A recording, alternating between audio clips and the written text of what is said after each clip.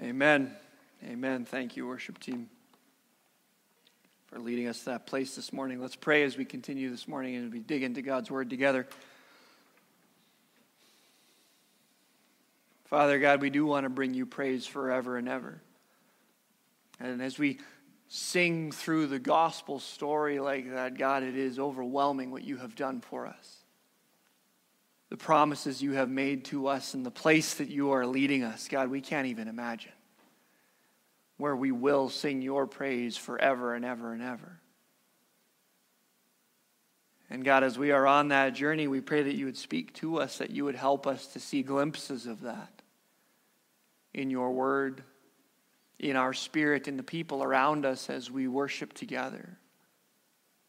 We pray that we would be connected to what you are doing in that way. But we thank you for these times when we can experience that together, even in this broken way. And we ask as we turn to your word this morning that you would speak to us in Jesus' name. Amen. Amen.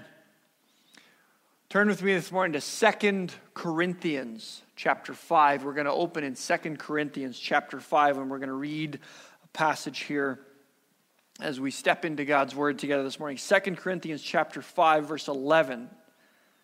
This is one of my very favorite passages. It's so good. Oh, man. And it keeps going. We're not going to read all of it, but read all of Corinthians, really. All of 2 Corinthians is really good stuff. You should read it. But 2 Corinthians chapter 5, verse 11. Since then, we know what it is to fear the Lord. We try to persuade others. What we are is plain to God, and I hope it is also plain to your conscience. We are not trying to commend ourselves to you again, but are giving you an opportunity to take pride in us so that you can answer those who take pride in what is seen rather than what is in the heart.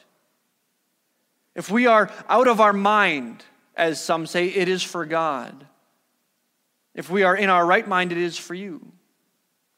For Christ's love compels us, because we are convinced that one died for all, and therefore all died. And he died for all, that those who live should no longer live for themselves, but for him who died for them and was raised again. So, from now on, we regard no one from a worldly point of view. Though we once regarded Christ in this way, we do so no longer. Therefore, if anyone is in Christ, the new creation has come. The old has gone. The new is here. Amen. The new creation has come. You are a new creation. The old is gone. The new is here. You are changed. Different now. Do you feel that way? Do you live that way?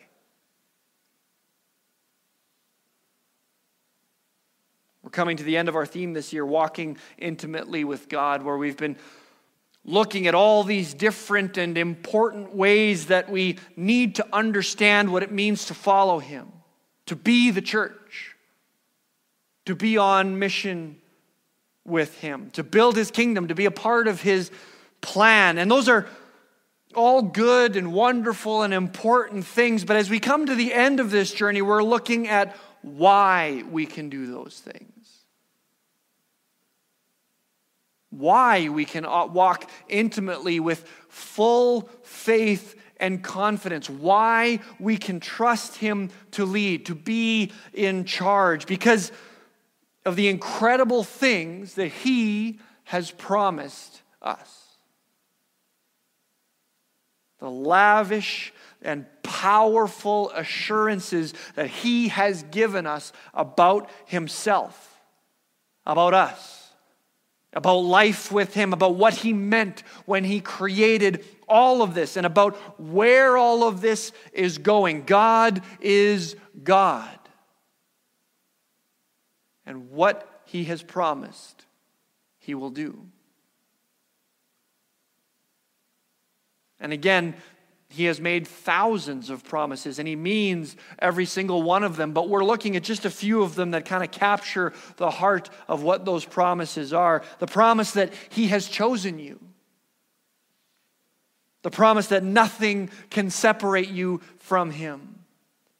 That you can approach God with confidence. That you are being made holy. That you are one with his Spirit. That you can spend eternity in his presence. That Jesus is coming back. That you are a child of the King, an heir to his kingdom. That you are his workmanship. That you have a purpose and a mission. These are huge promises, with huge meanings and dramatic impacts if we believe them, if we embrace them, if we trust him that he really means them,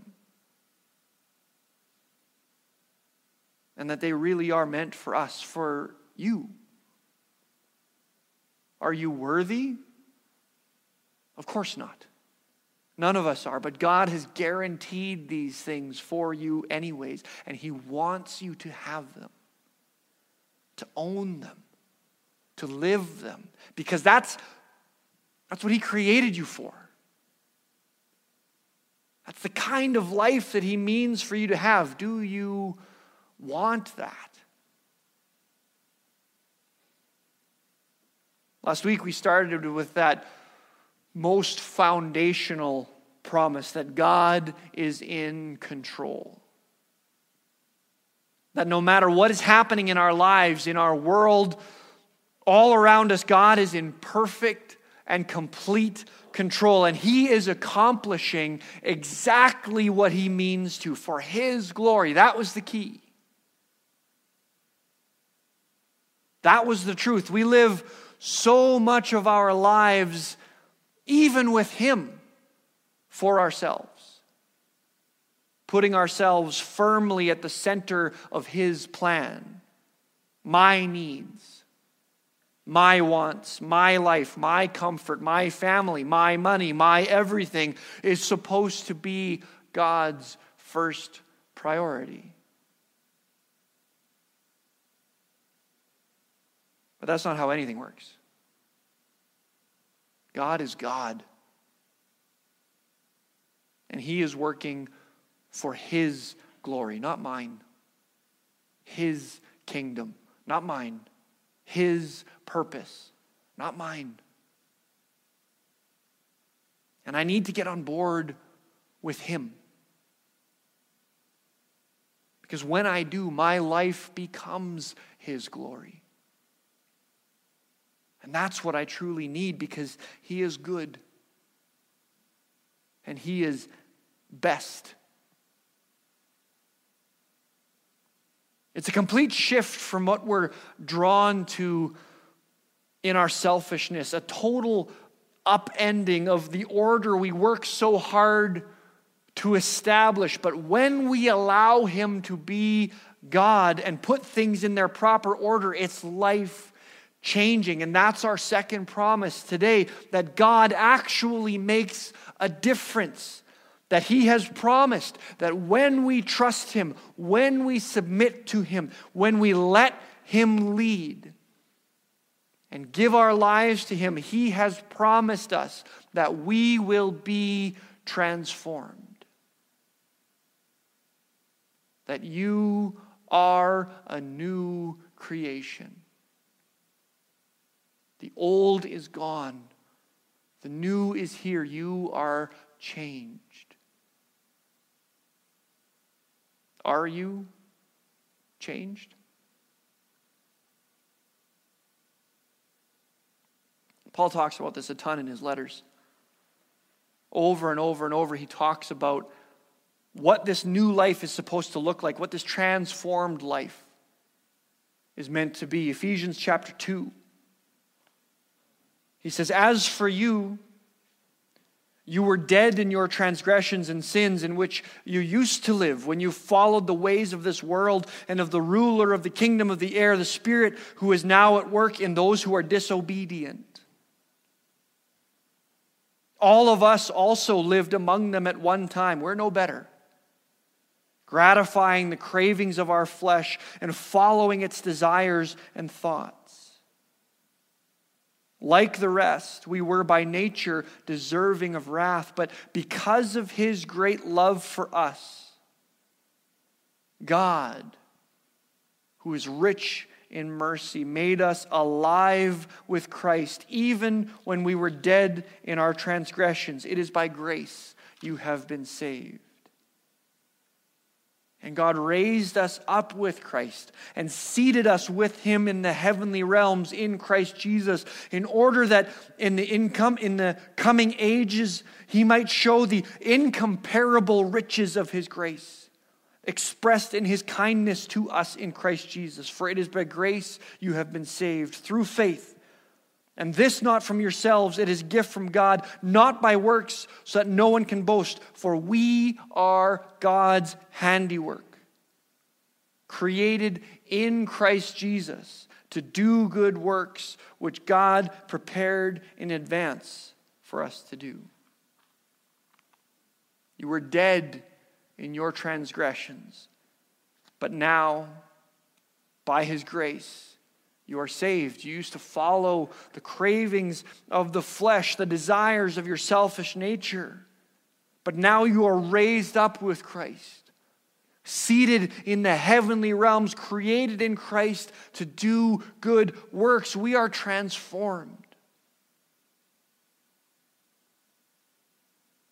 Galatians chapter 2, for I have been crucified with Christ, and I no longer live, but Christ lives within me. The life I live in the body, I live by faith in the Son of God who loved me and gave Himself for me. These are huge passages. Powerful language, seated in the heavenly realms, living a new life in this completely different way, empowered by Christ, filled with His Spirit, seeing God and His kingdom as you never have before, seeing your own life only through His eyes. It's exciting. It's overwhelming. And it's also a little bit confusing, because what does that really mean? What does any of this actually look like, though? We can talk about this change, this transformation, but what do we do with that? In Colossians chapter 3, Paul gets a little bit more practical, outlining for us a little bit what this new life should look like, how it should be different. In Colossians chapter 3, he says, since then you have been raised with Christ, set your hearts on things above, where Christ is, seated at the right hand of God. Set your minds on things above, not on earthly things. For you died, and your life is now hidden with Christ in God. When Christ, who is your life, appears, then you also will appear with Him in glory. Put to death, therefore, whatever belongs to your earthly nature: sexual immorality, impurity, lust, evil desires, greed, which is idolatry. Because of these, the wrath of God is coming. You used to walk in these ways in the life you once lived, but now you must also rid yourselves of all these things: anger, rage, malice, slander, filthy language. Do not lie to each other, since you have taken off your old self with its practices. And that's critical stuff. Important stuff, but far too often, that's where we stop. So you gave your life to Christ. You've become a Christian. How have you changed? What do you do? Well, I don't drink as much or at all anymore, and I don't go to bars or strip clubs, and I don't swear as much. Okay. But what do you do? Well, I don't hang out with those bad influences, and I don't watch those bad movies or TV shows, and I don't dress or act in those bad ways. Okay, but what do you do? Well, I don't vote in that way, and I don't believe or agree with that idea, and I don't like that group's beliefs. So much of how Christians define themselves is by what they don't do, what they're against, what they're opposed to, where they won't go. But that's not at all how Jesus is calling us to live. Of course, some of those behaviors are dangerous or unhealthy, and Paul lists those and more things in several different places. We're called to holiness. That matters.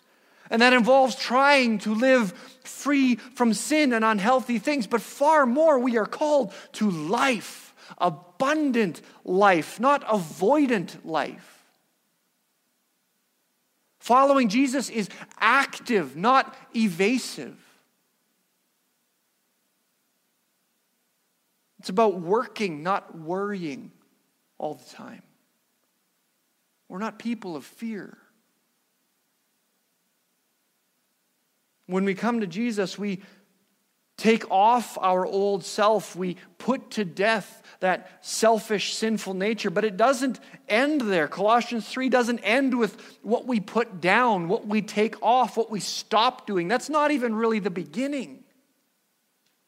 You're just getting to the starting line. Because he goes on, do not lie to each other, since you have taken off your old self with its practices and have put on the new self, which is being renewed in knowledge, in the image of its creator. Here, there is no Gentile or Jew, circumcised or uncircumcised, barbarian, Scythian, slave or free, but Christ is all and is in all. Therefore, as God's chosen people, holy and dearly loved, clothe yourselves with compassion, kindness, humility, gentleness, and patience. Bear with each other. Forgive one another. If any of you has a grievance against someone, forgive as the Lord forgave you.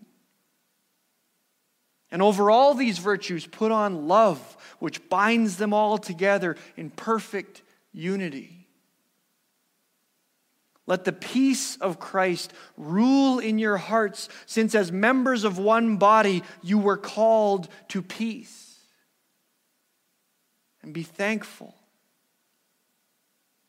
Let the message of Christ dwell among you richly as you teach and admonish one another with all wisdom through psalms, hymns, and songs from the Spirit, singing to God with gratitude in your hearts.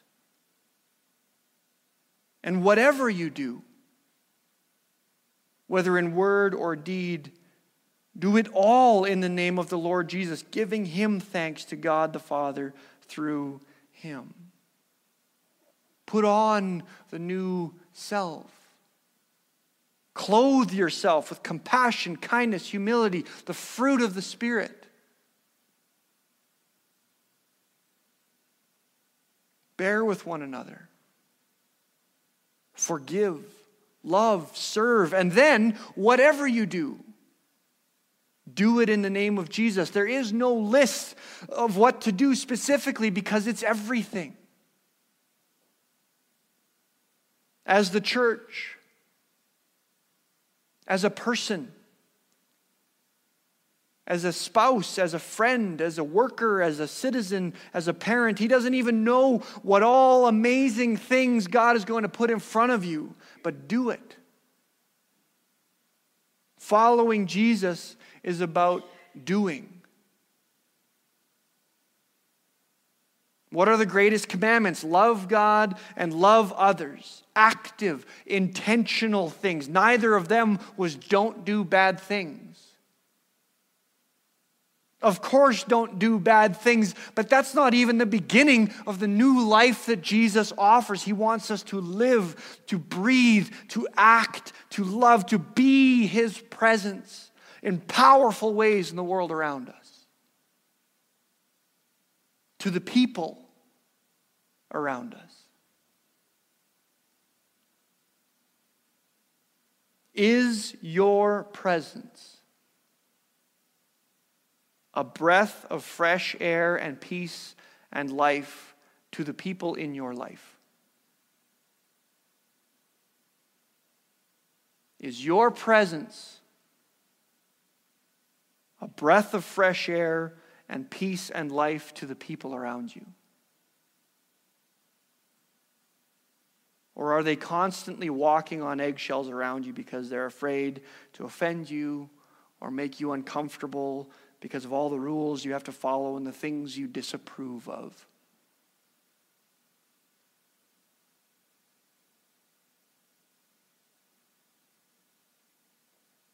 And it has nothing to do with compromising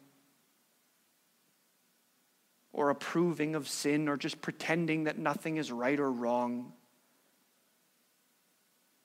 But who were the people most comfortable around Jesus? Most longing to be with him? Sinners, outcasts, the wrong kind of people. And if we are truly transformed, made in his image, a new creation, we should be that too.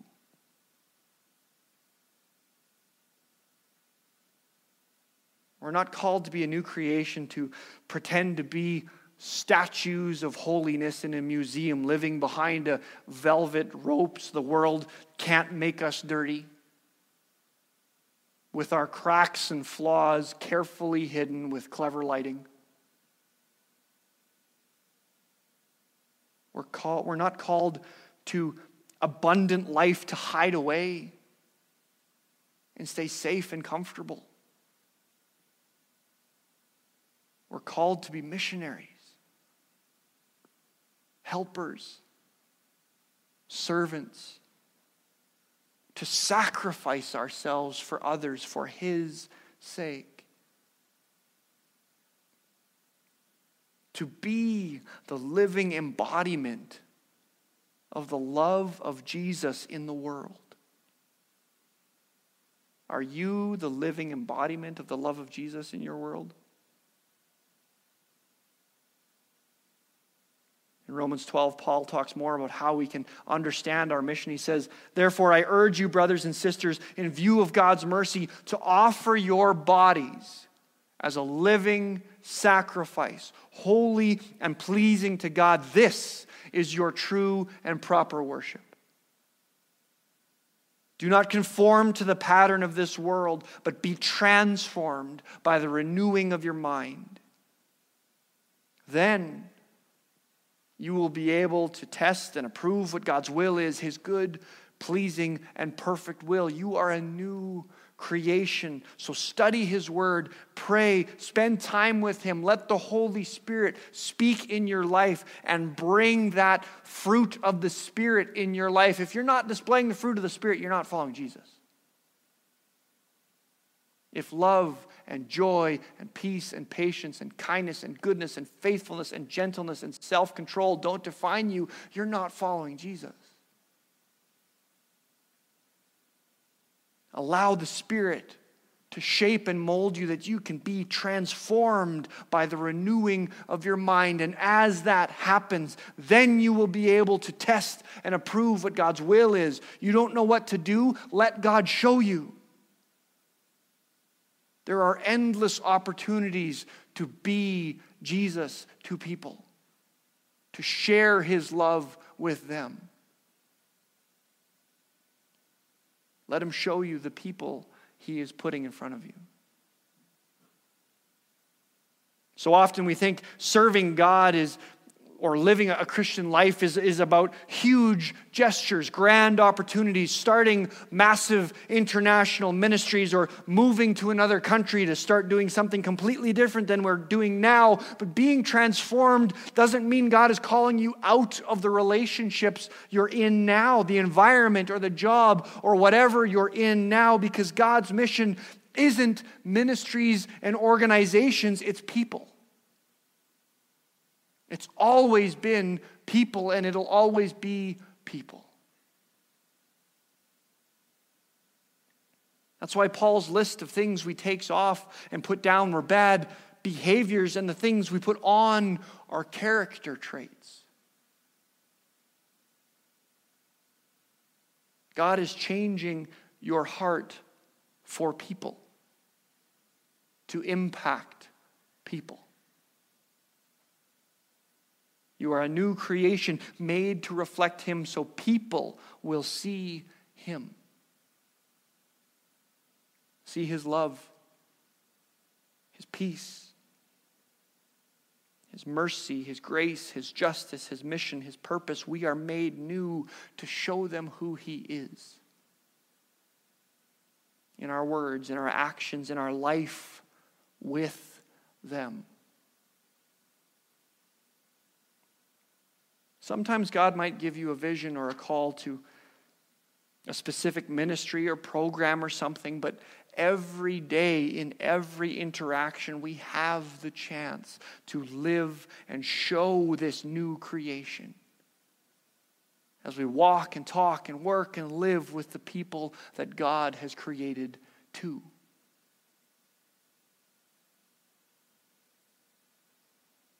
God has promised you that you are a new creation. The old is gone, the new has come. How are you different? How are you new?